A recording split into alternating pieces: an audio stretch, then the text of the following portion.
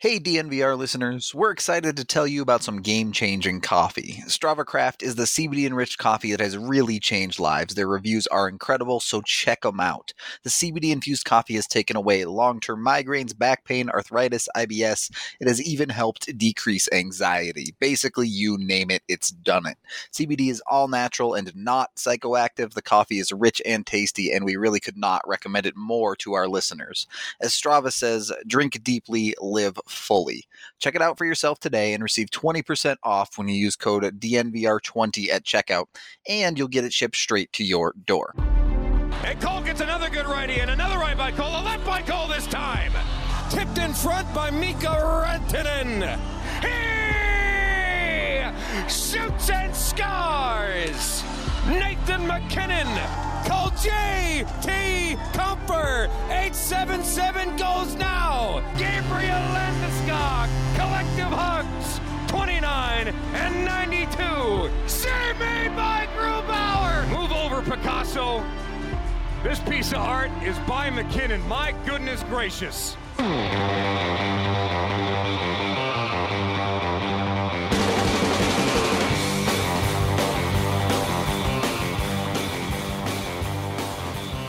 Welcome into the DNVR Avalanche podcast presented by The Green Solution. You can visit any one of their 17 Colorado locations today or order online at mygreensolution.com. You can reserve products and pick up at your local TGS Express checkout, and you'll be in and out in minutes. Plus, you can use code DNVR20 for 20% off your entire purchase.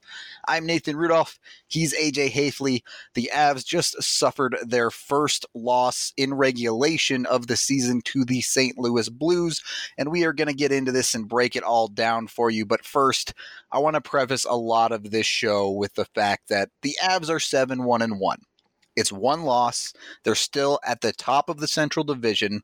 Obviously, the loss isn't great, and I think there were a lot of problems with the process, but at the end of the day, it still only goes down as one loss. No time to panic. It's at the end of a road trip where they played 5 games in 8 days. They were obviously tired on the ice. There's a lot of reasons you can just light this game tape on fire, basically. AJ, are you in a similar boat there? Yeah, 100%. I mean, this is going to be an overall, negative show because it was a bad night on the ice. But don't let that get it twisted. They're 7-1-1. The only thing that you're not feeling good about right now is Mikko Rantanen. Everything else, though, overall, you're feeling good. You're feeling good. I mean, honestly, what else is there to say? You're 7-1-1, and you don't like to lose to division opponents, but we said 3-3 on the road trip. They, no matter what, we're going to do better than that coming into tonight. And given that it's more of like a 5-game road trip and then a +1 than it is a 6-game road trip.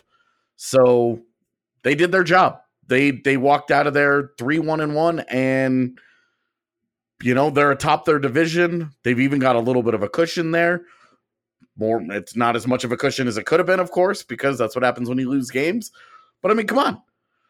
You're still overall, whole picture, you're still feeling good about this. It just wasn't a good night. Right. It very much so was one night of poor play with plenty of backing reasons behind that. The 5 games in 8 days. You've been on the road for all of that.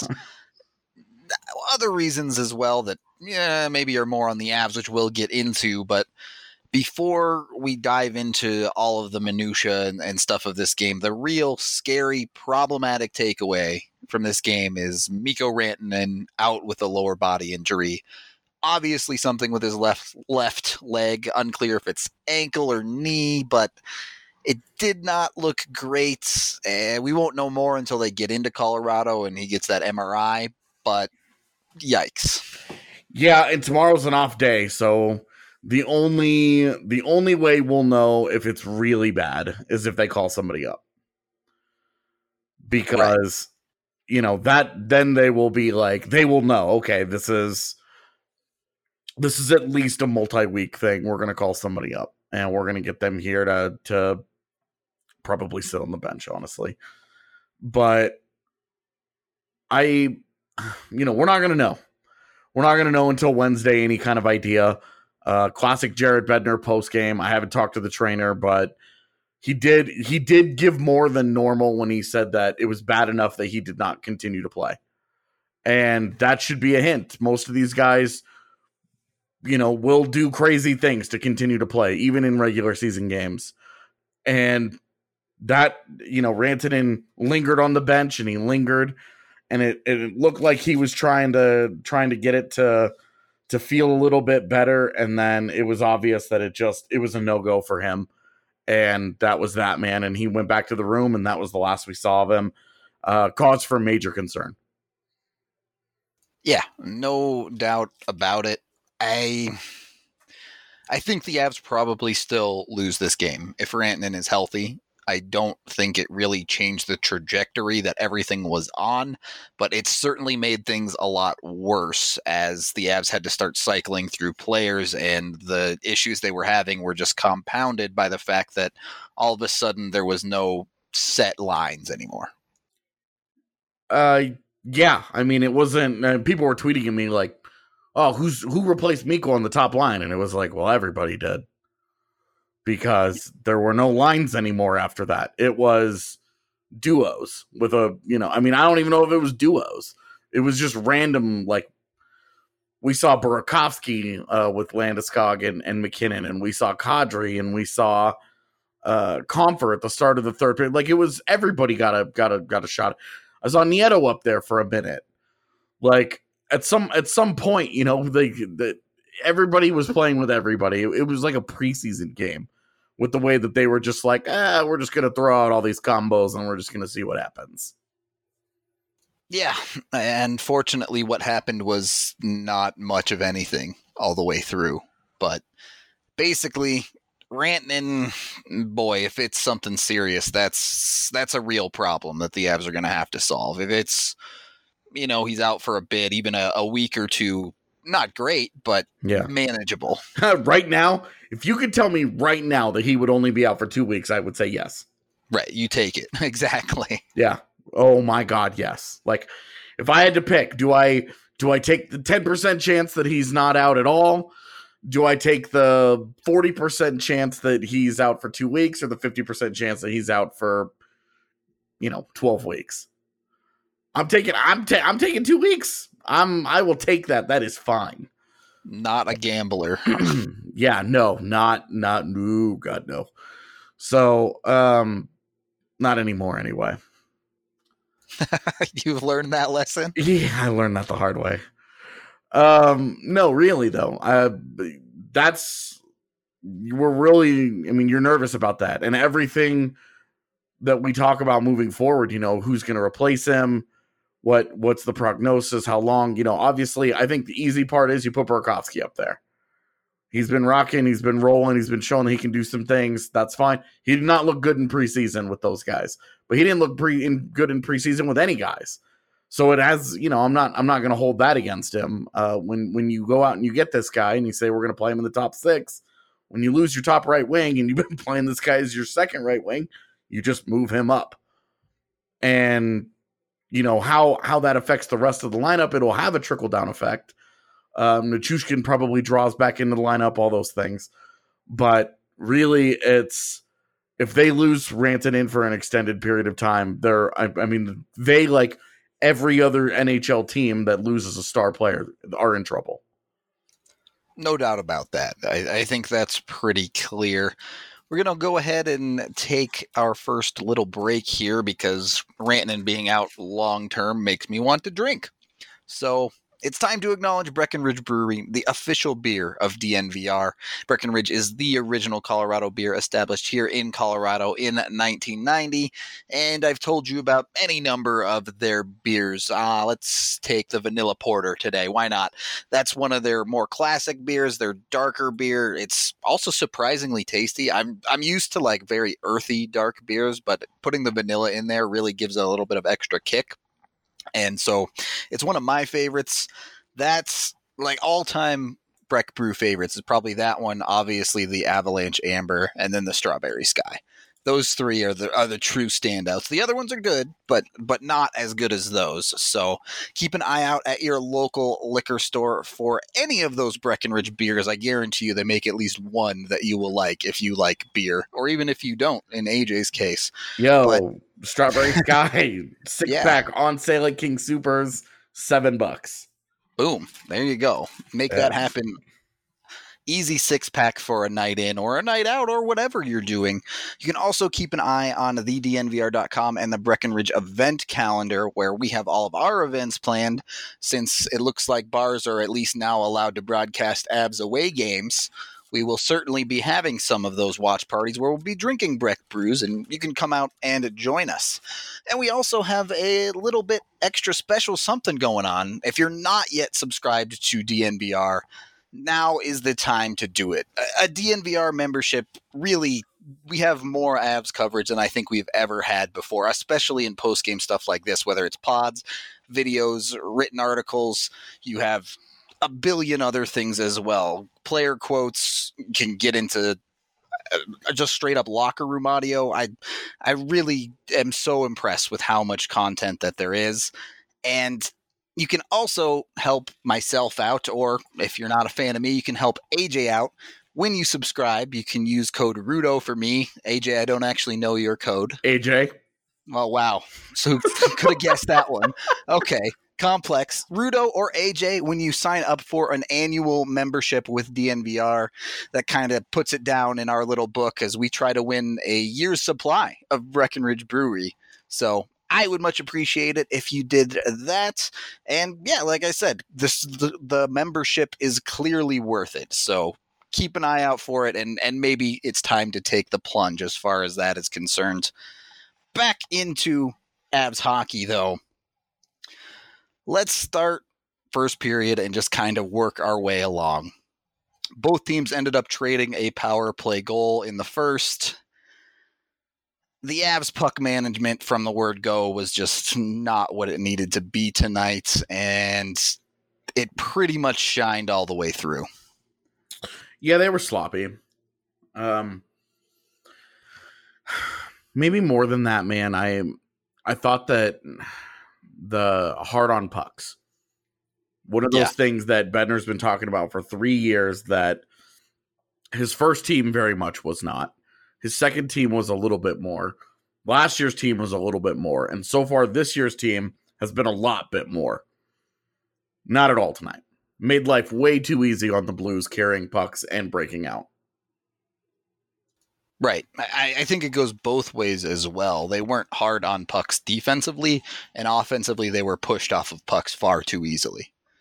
Oh, yeah. I mean, I think maybe one of the more telling sequences of the game was the Burakovsky penalty, the first one. Yeah.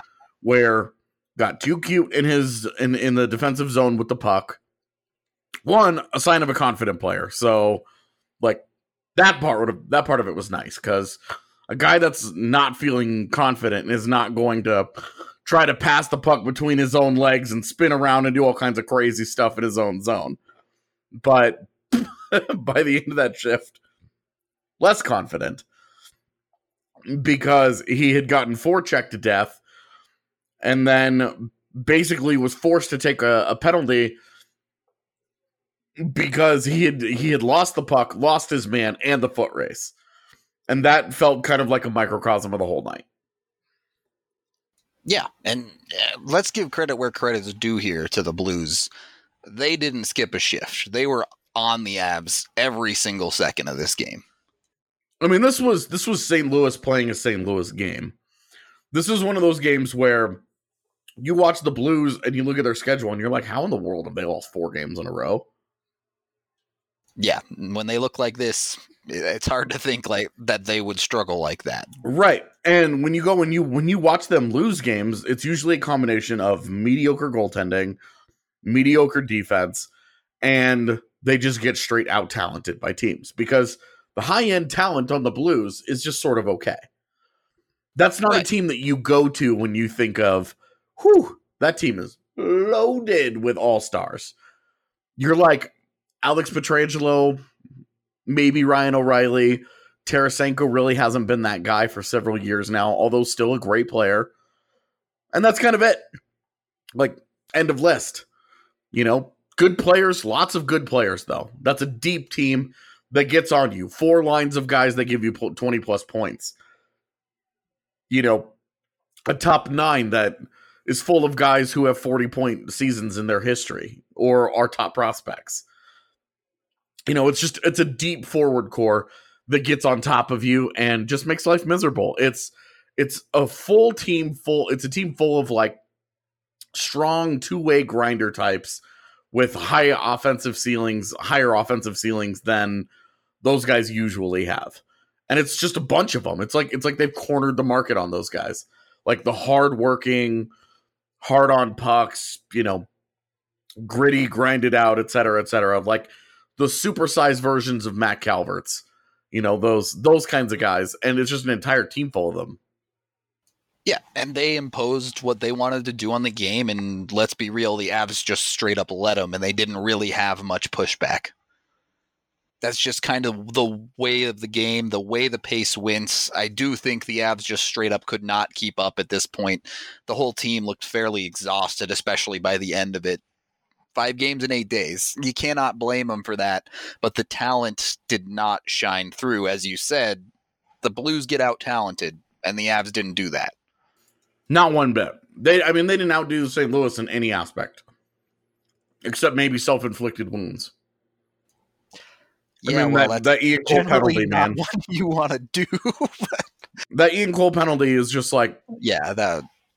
And he feels awful about it. He's sitting there like, God, I cannot believe I did something that stupid. But it's just instinct, in the game. You're not thinking about it. You're just reacting. And just dumb. And that was kind of their night, man. I mean, they lost in every phase of the game. They did. And we will end our full segment 1 there before we kind of get back into more of the finer points of the Avs issues. In some parts we might have a few bones to pick with. But when you're talking about the Avs and the Blues, I have trouble placing them because the Blues are the Stanley Cup champions, but the Avs look like the better team this year by a long shot. So I don't know. It seems like the Avs are in the higher tax bracket right now, and there's a new alternative for addressing your tax needs. Symbio Tax and Administration provides its clients with honest and knowledgeable tax services from a licensed professional. You guys know we're all about taking care of our own, and George over at Symbio Tax is a proud DNVR subscriber and a diehard Avs fan. Whether you have a small business, you're looking to rent out a room in your house, or if you just need to get your tax return filed, go to a qualified professional to understand your tax requirements. Don't end up at one of those retail tax chains. Call Symbio Tax today for a free consultation at 720-366-4470 or visit them at symbiotax.com. That's SYMBIO tax.com. Second segment of the DNVR Avalanche podcast presented by The Green Solution with Rudo and AJ. I've saved it for the second segment specifically. It's time to talk about the Avs power play again. I know we've talked about it a lot. They scored a goal in this game.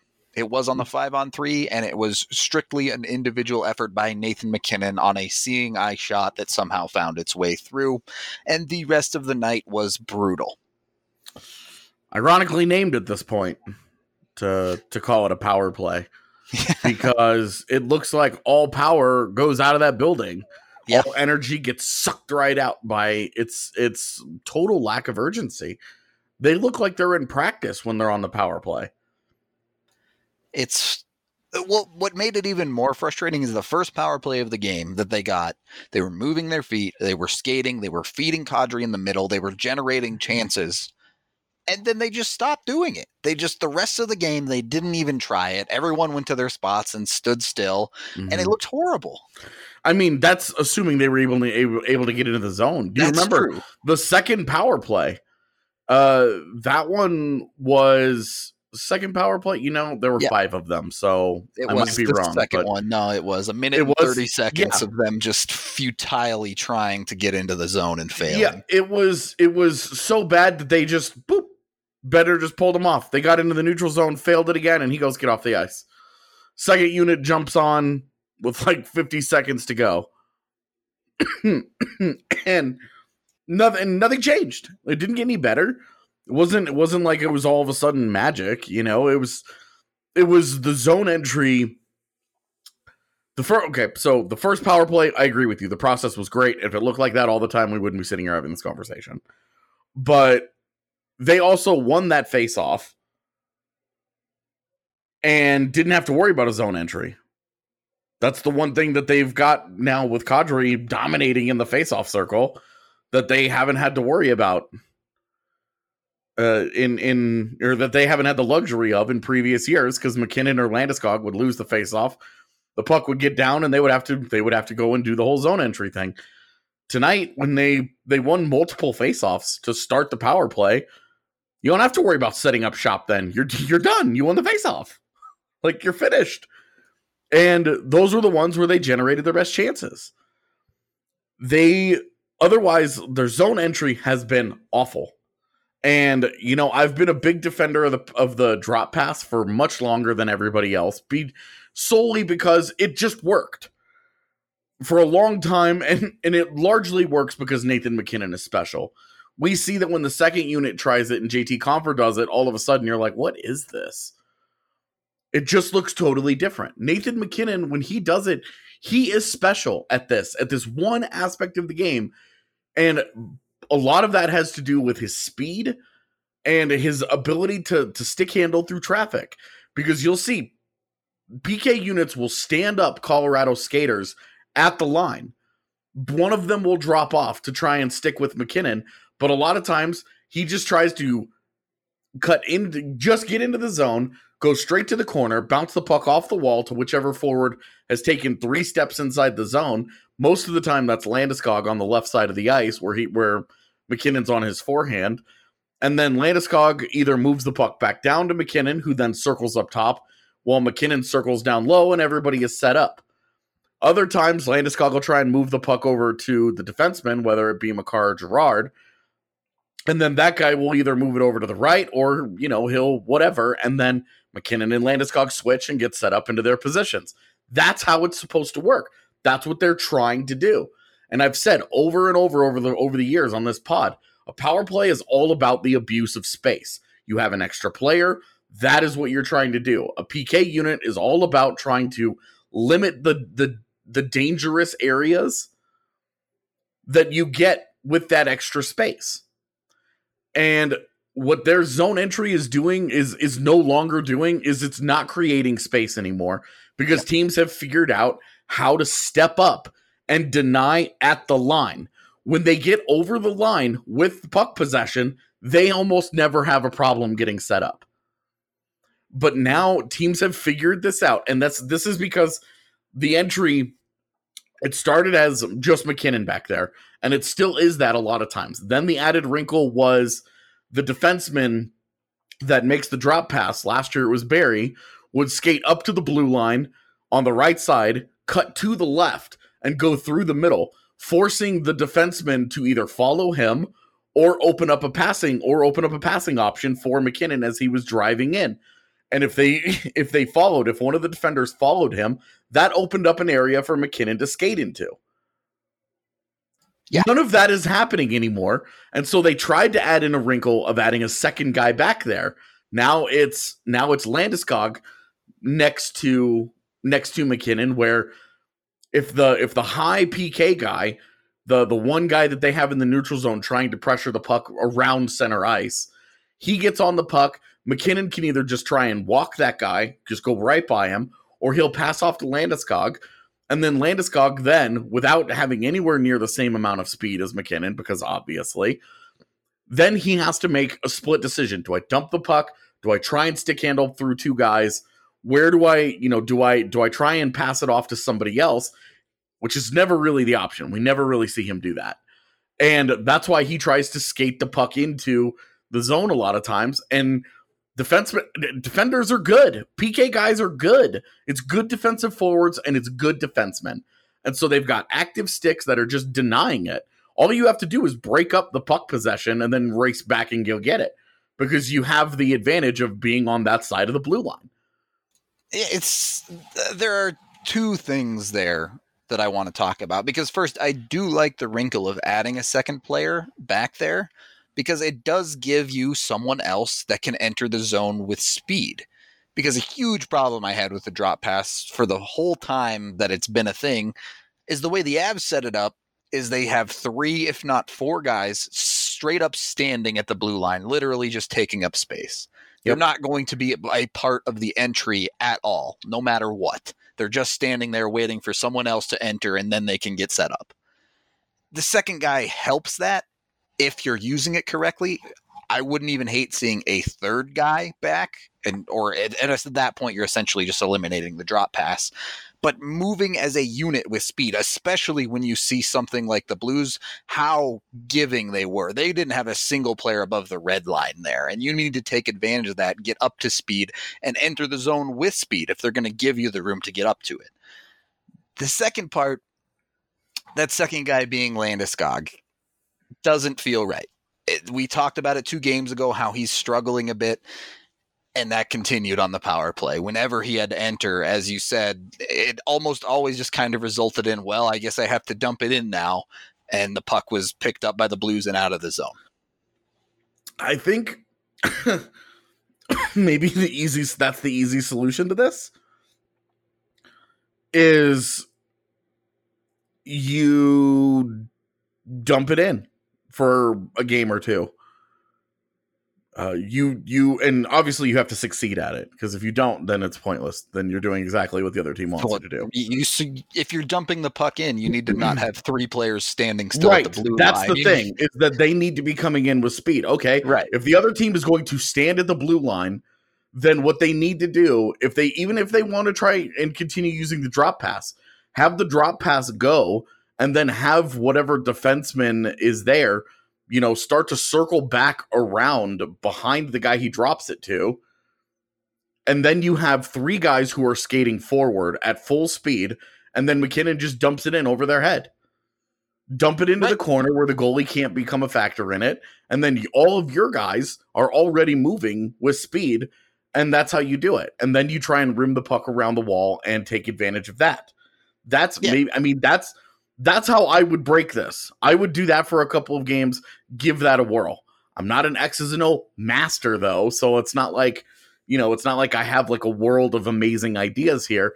But I'm sitting here and I'm looking at, okay, they're standing up at the blue line.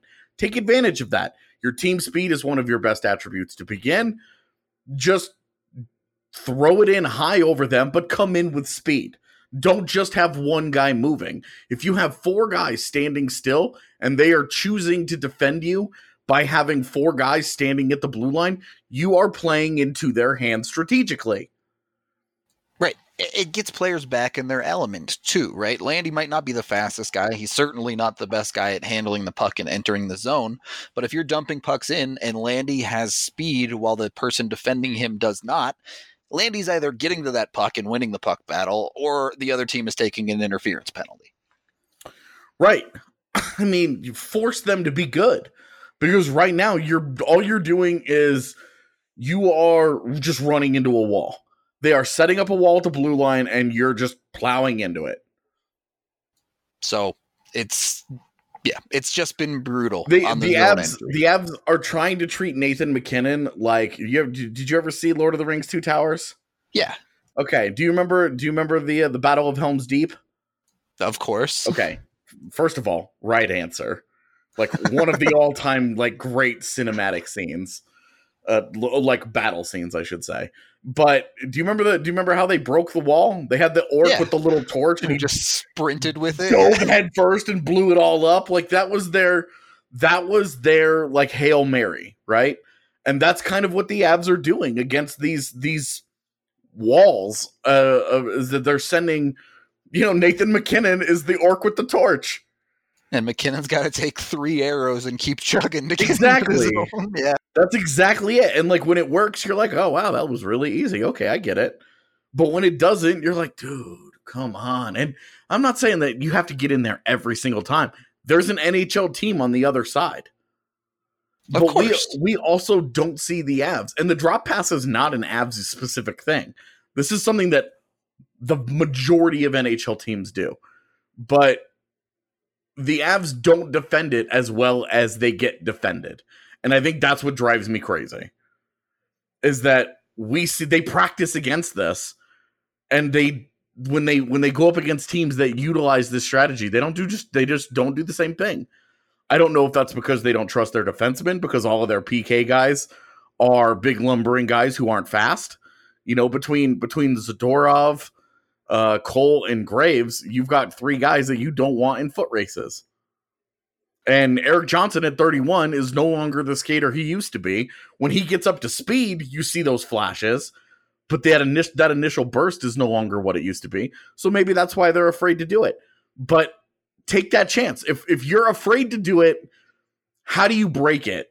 Like, you know, it's just one of those things where you look at it and you're like, how do you continue to think that this is the best way to go about this? And I understand the analytics side of this. The guy one of their analytics guys, that's what got him his notoriety in the analytics world. He was a guy that did a ton of really interesting work on the power play, and was one of the ones who was banging the table and said 4 forwards and 1 defenseman is the way to go versus 3 and 2. He was also one of the guys that showed the importance of zone entries, controlled zone entries on the power play, and the effect that had. All of this plays into the work that they've done and the analytics that say controlled zone entries on the power play at 5v5, all of these things lead to you scoring a hell of a lot more often than dumping and chasing. I 100% understand that.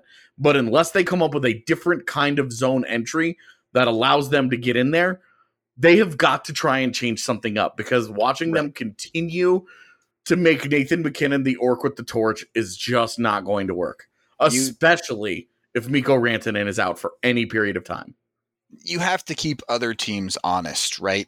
If you're even dumping the puck in 20% of the time, the Blues cannot sit stationary at the blue line, because they're going to lose every race to every puck that gets dumped in.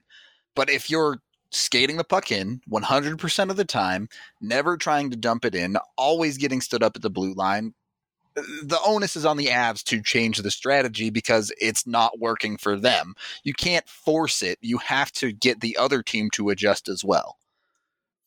Right. So you have to make teams react to you. And you know, right now what they're seeing on tape and what they've been defending, because this goes back a year. This has been going on, that teams have been seeing this exact thing on tape and have been defending it. They've played multiple games against every single team in the NHL. They all know. Yep. So, you know? Yeah. We didn't even really get into the in-zone issues that I have with the Avs stagnation. But we'll go ahead and end the second segment there. We might get into that in the third segment, or maybe we'll look at a couple of other things as well. But first, if you're looking for that Breckenridge beer and you don't want to leave your own home, you can use Total Beverage. They have a fantastic deal going on right now. They're offering 30% off to the DNVR fam on a purchase of $25 or more. All you have to do is use code DNVR2019 online or on the Total Beverage app, which you can download today. And as you may or may not know, Total Beverage delivers to most of the metro area, from Lakewood to Boulder and from Aurora to Brighton, and they have the lowest prices in the state. Plus, they now offer CBD products. From drinks to gummies, you can enjoy CBD products on your next visit. Don't let this offer pass you by. Order today and get that 30% off your purchase of $25 or more. And better yet, don't leave the comfort of your own home. Cheers. Third and final segment of the DNVR Avalanche podcast, presented by The Green Solution. I'm Rudo. He's AJ. We're talking about the Avs' first regulation loss to the St. Louis Blues. I'm going to try and put a positive spin on this. Obviously, losing Mikko Rantanen is a bad thing. There's no two ways around that. But that top line has really been struggling quite a bit through the past 3, 4, 5 games. Yes, they're so good that they still managed to produce points. Rantanen got an assist in the one period that he actually played in this game. But is this an opportunity to sort that out? Can you see if Gabe Landeskog works with a Kadri? Can you see if a Donskoy or a Burakovsky can work with a Nathan MacKinnon? And does that give the Avs more options down the line instead of having to lean on that three-headed monster? It's definitely what I would do. I would break it all up. I would keep the fourth line intact because don't mess with perfection. And then I would smash it all up, jumble it all up. I would go Donskoy and MacKinnon, Kadri, Landeskog and Kadri, Jost and Compher, and then fill in. Sure. However you wanted to, Yeah. Nichushkin next to Jost and Compher could play that heavy role if they wanted him to. It's obvious he can't beat a goaltender, so that's fine. Just go win puck battles. Go be a big guy, win puck battles, and pass it to those two dudes. Because, first of all, right now Tyson Jost looks flat out possessed, and JT Compher's always been a good shooter. Yeah, they are goal scorers in the NHL. I think even Jost is a little bit of a different style. He's not going to be that one-time missile type guy, but he still has a real wrist shot. Right. And he almost beat Binnington tonight. Yeah, clean. It was almost. And I was like, where has that been for the last 3 years? Because that's always been one of my issues with him, is that beating goalies is like it's like pulling teeth for that guy. And then he goes and he smokes Vasilevsky, and all of a sudden he's like, I can do this to anybody. And anyway, point being, I'm excited about the possessed version of Tyson Jost. I mean, we can go down this path. Jost had 4 shots on goal in this game, and the Avs had 18 shots on goal total. So I mean, he was flying around, dude. Yeah, we've always talked about, oh my God, Tyson Jost looks like he's skating in cement. And then tonight, I'm sitting there and I'm like, dude, Tyson Jost looks like he's got like lightning in his skates or something. Like, what is going on here? He is clearly feeling it. And on a night where nobody else was, it really stood out. Yeah, exactly. He was hard on pucks. He was digging. He was getting after it, and he was helping create. I legitimately, his line mates need to dump the puck into the zone towards the goaltender, because that dude is a straight ninja when he is tracking goaltenders trying to make plays with pucks. Like, he gets in there, dude, and he reads that so well. There you go. Nicknames. Tyson the Ninja Jost. But I honestly, I just think that he is showing some things. And I would keep him and Compher together and then put the heavy as their third guy. Like, that's where Colin Wilson works right now. That's what I would do with Nichushkin. And then in the rest of that lineup, I would probably go Landeskog, Kadri, and Wilson. So are you buying into Compher's defensive acumen there, or are you saying no one is going to want to play offense against Landeskog, Kadri? No. I think I like the combination of Jost and Compher. Okay. I think they work well together. They have chemistry. And I think that when they're going well, they can attack teams in a lot of different ways. And I think their skill sets are just very complementary, especially if they have a heavier guy to just go and get pucks for him, just retrieve pucks. Because that's an area where both of them are kind of iffy at various points. But just a guy like you're designated, like, oh, well, here's your wall grinder, who just shows up and he just gets into it and just bodies guys. And like, Nichushkin's a big body. If that's all you ask Valeri Nichushkin to do as an injury replacement, just be a large human being. Go into a game, be a big guy, and just go out muscle other guys. If he can't do that, why is he on your roster? That's a fair point to make, but I guess I just wanted to bring up Jost as someone who stood out as doing all of the quality things, doing the little things that we've wanted to see out of him, as compared to the rest of the Avs, who at times tonight were struggling to make a 10-foot pass. I mean, they had 1 shot on goal in the second period, And they were missing 10-foot passes by 5 feet. It wasn't even close. Yes, fatigue, sure, that plays into it, but not that much. There was some brutal hockey going on. Yeah, I mean, you're lying if you don't think fatigue is a factor, but it's not an excuse. It's not like we're sitting here like, they were tired, so it was fine that they lost the game. You know, like they just got beat tonight. They got outplayed, they got beat. Whatever the reasons for that, okay. They're just reasons, you know, whatever. But I don't think that I would like to. I think I'm going to do this over the next few days, since apparently we have 13 days off again until they play again. Yeah, right. I'm going to go through the last couple years of the league and just see how teams do at the end of 5-game road trips, because not following those kinds of like specific details super closely, the Avs only had one 5-game roadie last year, and that was that road trip that ended in Ottawa, where they went out and they completely laid an egg after like waxing Toronto a couple nights before. You're feeling like they got shut out in Montreal, they waxed Toronto, and then they had a day off, and then they go into Ottawa and they just laid a huge egg.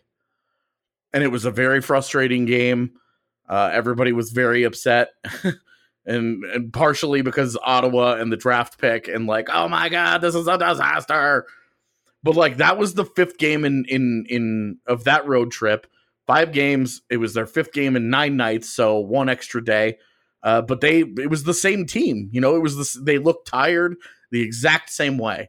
And so I think, out of curiosity, I'm just going to go and look. How do teams traditionally do on the 5th game of a 5-game road trip? And I've talked to players about this, that going west to east is a lot harder than east to west. Yeah, you arrive in new cities at 3 a.m. or whatever. Well, and everything is sped up. You know, when you go out west, you have more time to do stuff, which can mess you up in a different kind of way. But when you're going west to east, you have less time.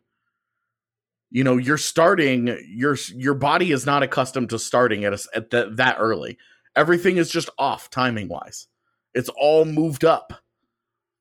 And it's just an adjustment.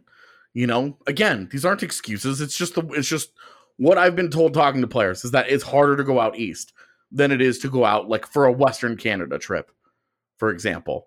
If they were only going to go out west, and they have one of those coming up in 4 weeks, they're going to Winnipeg and Edmonton and Vancouver and Calgary.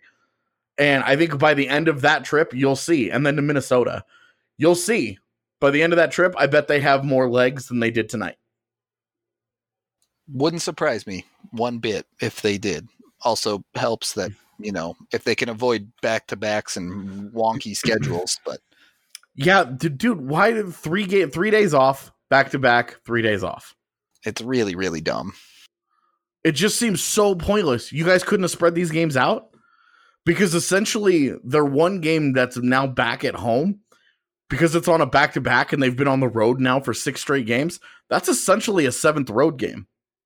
Pretty much. I've talked to players about this, that the first game back off of a long road trip does not feel like a home game. Because it's just, we've been in 6 buildings for 6 different games. It's just a different environment. It's just a different one. You're not, you know, it's familiar, but it's still foreign.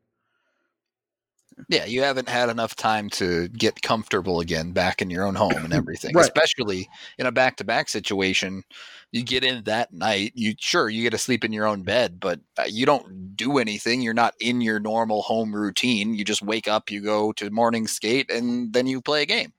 Right. And then they have 3 days off, and then they're finally going to be like, okay, we're home. They have a couple of games at home, and then they have another back-to-back. Yep.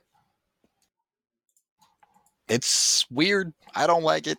I imagine the players probably don't love it either, but I don't make the schedules, and neither do they. So, yeah. And then, so we've got that. The Anaheim game starts a streak of, you know, then they have Florida at home and then Dallas at home. Yep. So 3 games at home, and then one in Arizona, and then they go to Dallas, where I'll be at that game. And then they come home for 2 more games, and then they go back on the road for another 5-game road trip. Yeah, I just gonna say I hate early season NHL schedules. At least in March, it's exhausting, but it's every other day. You know what the score is. Yep. You're getting on an airplane, you're going somewhere. It's every other day.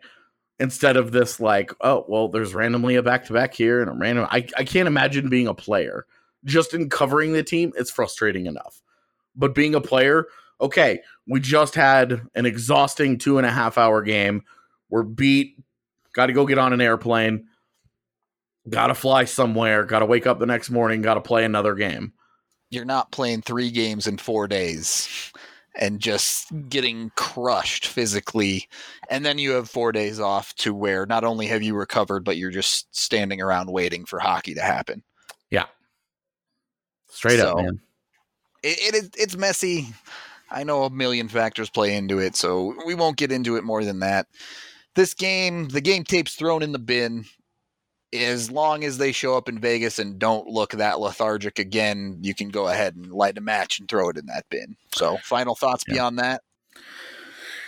Final thoughts, man. They're still 7-1-1. The amount of positivity going into this weekend hinges entirely on Mikko Rantanen's MRI. Yep. I think that pretty much sums it up. If it's not 4 to 6 months of no Rantanen, call it a W. And enjoy being at the top of the Central still. 1 loss is just 1 loss. That is going to do it for us. Thank you for joining us on this Late Night Monday podcast or whenever you are listening to it. We always appreciate you, and we will catch you tomorrow. In need of a top dog electrician? For over 35 years, Piper Electric has been the most fairly priced, dependable, and trustworthy electrical contract company in the Denver community. If you call 303-646-6765, they will give you the DNVR back-to-school hookup and save you 20% off your next service call. No job is too big or too small for Piper Electric. They work with the top professionalism and integrity in the biz, whether it's residential, commercial, or industrial work. Don't forget, you have to call 303-646-6765 to receive 20% off your next service call.